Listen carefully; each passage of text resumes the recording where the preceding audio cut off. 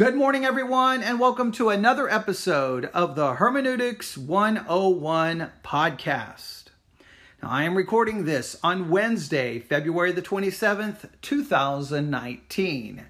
It is currently 11:01 a.m. Central Time. Now, the Hermeneutics 101 podcast is a podcast dedicated, to all things related to hermeneutics. And what is hermeneutics? Well, hermeneutics, simply put, is interpretation. Hermeneutics is the science, the theory, the methods of interpretation. And specifically, we are focused on the interpretation of God's Word. If we believe there is a God, and as a Christian, obviously we do, we believe that God has given us His revelation in a written form, that His revelation is complete, His revelation is finished, and now our job as Christians is to open up that Word, to read it, and to interpret it correctly. There's a right way and there is a wrong way. That we are to open up our Bibles and read it with this goal in mind, to figure out what the text actually means, not to sit there and go, well, it means this to me. That's irrelevant. God's Word has a meaning. Our job is to discover that meaning, whether we like it, whether we dislike it, whether we're going to reject it, or whether we're going to accept it. Our job is to figure out what it means. And then we, hopefully as a Christian, we will accept it. We will submit to it. Oh, we may not like it, and it may go against how we feel, but that's irrelevant. We don't change the meaning of the text to fit our feeling, or to fit our desire, or to fit our wants. No. We submit ourselves to the authority of the text, and we do so by first trying to interpret it correctly. And guess what? This is very important. Your skill as a Bible interpreter, and all Christians are to be Bible interpreters because God has given His Word in written form. Our job is to interpret it correctly. So all Christians are to be Bible interpreters. I get so tired of hearing this never-ending mantra, this never-ending droning chant with among some Christians. It's like, I don't need to know hermeneutics. I don't need to know all of that stuff. I just need to love Jesus, read my Bible. No, you have to know hermeneutics because you have to interpret the text and interpret it correctly. So many Sunday school classrooms and small groups within Christianity is, here's the text of Scripture. Now let's go around the circle and you tell us what it means to you. We have gotten away from the Bible being the authoritative revelation from God, where our job is to interpret it correctly and submit to it. It's become almost Play-Doh, where we can mold it into whatever we want it to say. We can make it fit our desires, our wants, our likes, and our dislikes. We see that today. If you're following along with the news, if you have our church app, you can get our church app by going to the Apple App Store, the Google Play Store. Look for VBC66, VBC66.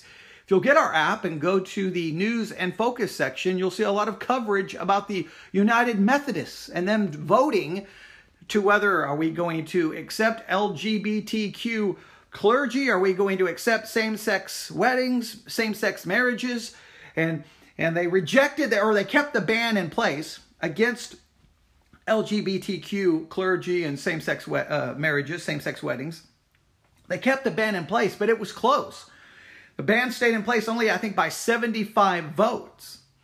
And for me, the story is, wait a minute, here's a church voting on whether they should or shouldn't. And no, the church should be, what does the text say? Let's take the text, let's exegete the text, study the text, interpret the text to see what the Bible has to say about this subject. How we feel about it, how society feels about it is irrelevant. Too many Christians don't care about interpreting the Bible. And what I was going to say, your skill as a biblical interpreter, and then I got into a discussion about why we should be biblical interpreters, but your skill as a biblical interpreter is greatly connected to how often you engage in the practice and exercise of biblical interpretation. If you want to be good at anything, you have to exercise, you have to practice. Too many Christians spend very little time actually sitting down and doing hermeneutics, doing true Bible study. I'm talking true Bible study, in-depth Bible study. Oh, they may read the scriptures, they may pull out a little devotional, but they're not doing anything meaningful. It's just funny sometimes. Movie fans will get together and have a movie marathon. Video game fans will get together and have a video game marathon, a night of playing video games, all night. People will get together for all kinds of activities. But you don't see a lot of Christians saying, hey man, come on, stop by the store, get some chips, get some drinks, let's get some popcorn, let's get some, M&Ms, some Skittles, let's just get a whole bunch of junk food, and let's stay up all night studying the Bible, interpreting the Bible. Let's spend all night. We'll work on the book of Leviticus. First we'll outline the whole book. Okay, then we'll figure out the main theme of the book, and then we'll work together to go chapter by chapter, doing a chapter summary method of every chapter of the book of Leviticus, and we'll make it an all-night marathon. You don't have Christians do that. Oh, you have people with all kinds of other things, video games, movies. Oh yeah, that's wonderful. That's great. They'll do it with TV shows. Oh, let's do a marathon of this television show, and it's all cool and it's fun and it's exciting. But you don't have Christians getting together to do that with the Word of God. Why not? Why not? Well, one, I don't think they really are that excited about God's Word. I don't think they think it's fun. I think they see the Word of God as a burden, not as a joy. And guess what? Because Christians don't get together doing those kinds of things, and because Christians individually don't get excited about doing those things, they don't practice hermeneutics and biblical interpretation on a regular, consistent basis. But if an argument comes out, if you start getting into a doctrinal argument or a textual argument, every Christian all of a sudden shows up like, dun, dun, dun, I am the hermeneutical expert. I know hermeneutics. Let me give you my interpretation. Now, I rarely study the Bible in any meaningful way, but I'm ready to argue. It's just a weird situation. All right. I said all of that. That's my introduction. I said all of that because here was my actual goal. But whenever it gets to this subject, I get really passionate about it because I just believe there's so many things wrong with how the church today handles the Word of God, but I won't get into that. Here's my goal. My goal is to really give you something hopefully useful. I want to give you a hermeneutical exercise, a hermeneutical challenge. I want to give you a challenge that you can hopefully use. Maybe get some people together to work on it on your own. But you're going to need a Bible, a notebook, and some resource tools, some commentaries. You may need some tools in the Hebrew, especially the Hebrew in this particular case. But grab the tools together, get them together. You have online, you have all kinds of tools available for free. So it's not like you have to do what we used to do and have to go buy all these books. You now have access to all these tools. But get them all together, and your exercise, this is going to be a pretty good one. Well, this exercise is going to take you to the Old Testament book of Isaiah. Yes, good old Isaiah. I have it open right here in front of me. Oh, Isaiah, it provides so many hermeneutical challenges. Wow. It does. But let's get started. All right? We start first. This really can be broken down, and you have we'll call this the first part. We'll just call it the introduction. I know it's not a good name for this. But we'll call Isaiah chapter 50, verses 1 through 3, the introduction, because it really introduces what's going to happen starting in verse 4. And starting in verse 4 is where the hermeneutical challenge, the interpretive challenge begins. But we need the opening part. All right? Isaiah chapter 50, verse 1. Thus saith the Lord, where is the bill of your mother's divorcement, whom I have put away? Stop right there. All right. Now, this becomes a hermeneutical challenge even in the introduction because you have to ask some basic interpretive questions. All right. We know who is speaking, right? The speaker here is easy to identify. Thus saith the Lord. Thus saith the Lord. All right. All caps. We can get a whole discussion about Jehovah, Yahweh, Jehovah. How do you pronounce it? Okay, we can get into that. The eternal, self-sufficient one, the sovereign one. All right, God is speaking. He is the speaker.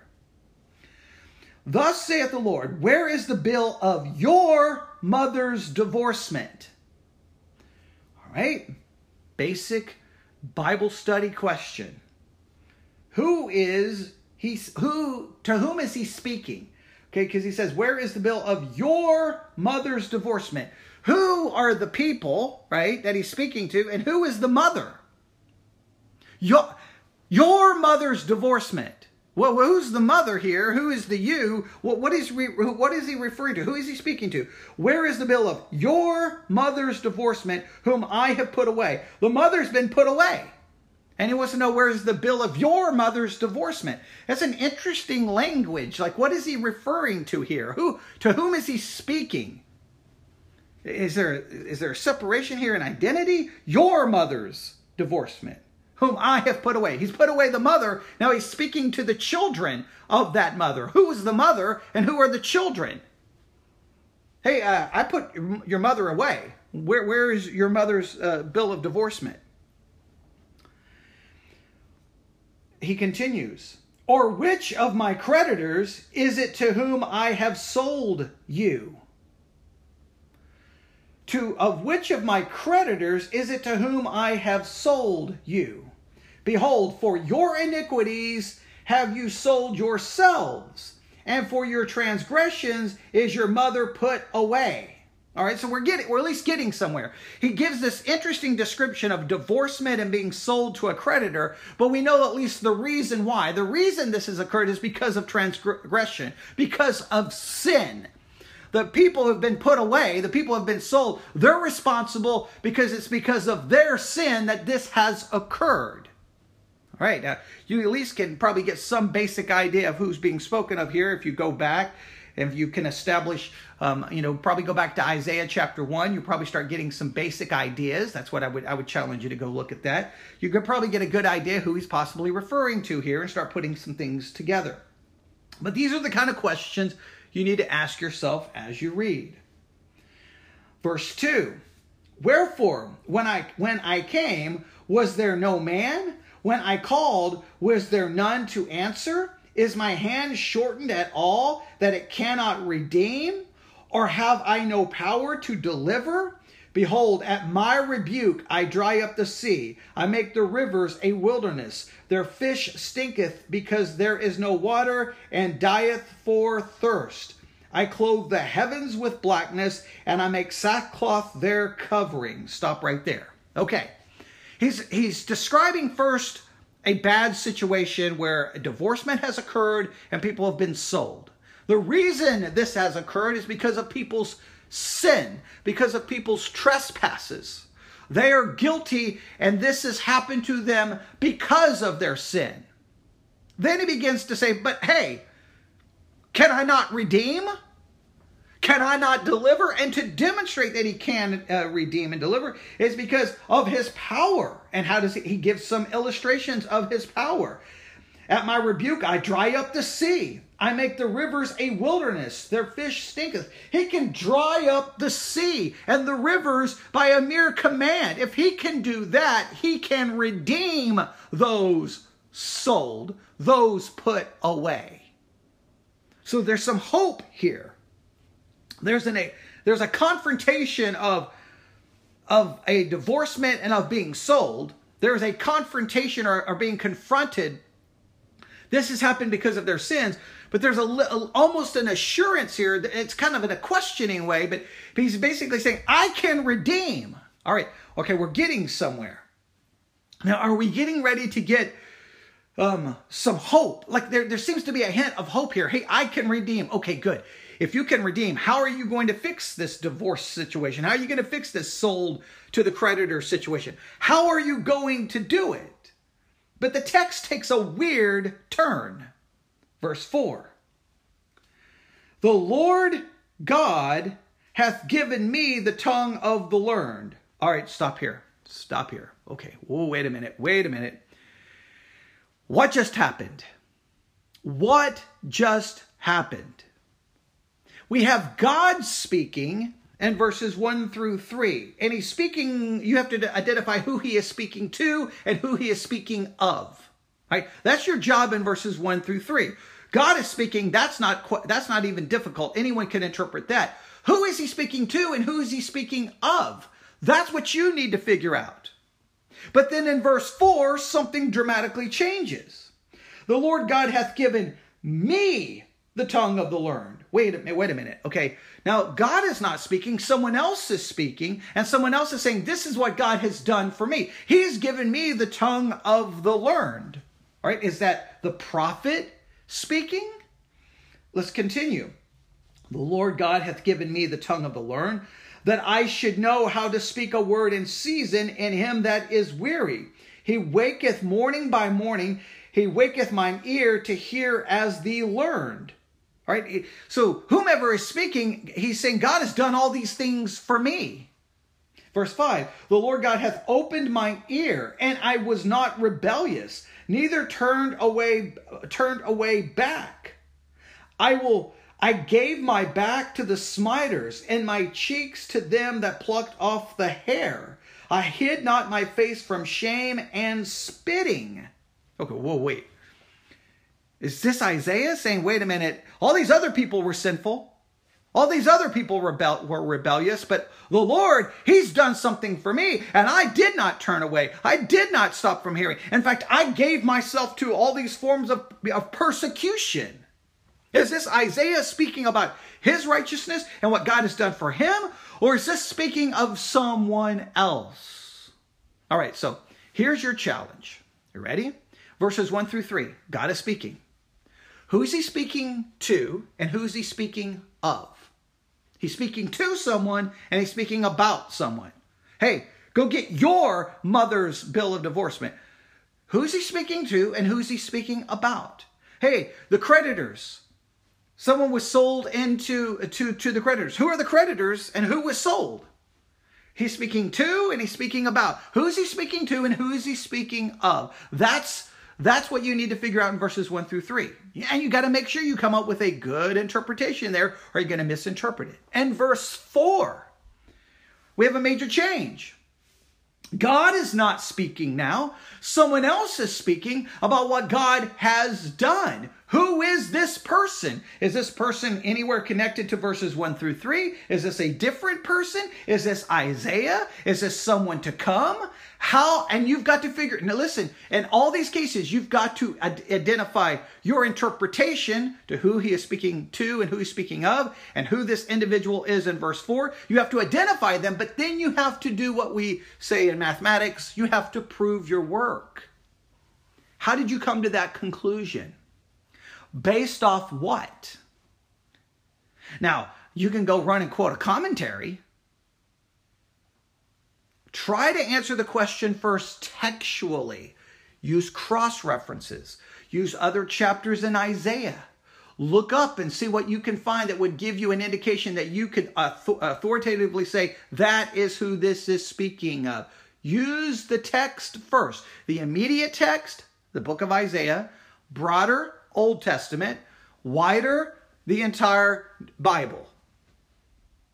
See how much of this you can answer textually, then run to, I would say, try to find 5 to 6 commentaries. Try to find a wide range of years represented, old commentaries and modern commentaries. And then see how many of them agree with what you discovered. If there's wide disagreement, then you're going to have to re-examine your interpretation and figure out why there's so many different views. If there's universal agreement and it agrees with you, then you're probably on the right track. If there's universal agreement and it disagrees with you, you got to figure out why. But that's your challenge here. Isaiah chapter 50, verses 1 through 3. Who is God speaking to and who is he speaking of? Verse 4, we have a change takes place. God is not speaking. Now someone is saying God has done this for him. Who is this individual? And how far does this conversation go? How far does this conversation go where this individual is saying, God did this for me, God did this for me, so therefore I did this. This person is speaking about themselves. Who is it? Does it refer to two individuals? Does it refer to Isaiah and someone else who was to come in the future? Now you may read this and go, oh, I heard this in church, I know the answer. No, you heard someone tell you what they think the answer is. You didn't do any work in hermeneutics and biblical interpretation to find the answer. All right, I'm going to stop right there. I want to continue. I want to go back to verse 4 and start working through this and asking some questions. But the goal here is to give you this challenge. So here is your hermeneutical exercise for today. Your exercise in hermeneutics, your hermeneutic challenge. Get to work. Let me know what you discover and let me know what you find. You can email me at newsif@yahoo.com, newsif@yahoo.com. If you're using our church app, you can use the feedback tab. Whatever the case, call me, email me, text me, something. Just let me know. Let me know what you discovered. And the main thing, you know what, even if you don't let me know, just get together. Get some stuff together, get your tools together, and just do the work. There is no higher privilege than us as human beings created in the image of God to be able to try to read and understand his revelation that he has given to us. He was under no obligation to give us a revelation. He was under no obligation to give us his revelation in a written form that we can study, that we can read, that we can memorize, that we can cherish. He did not have to do that, and we need to see it as a privilege, not a burden. All right. There you go. Get to studying. Get that Bible out. Get that notebook out. Go study. See what you can discover about God's amazing word. Have a great day of study.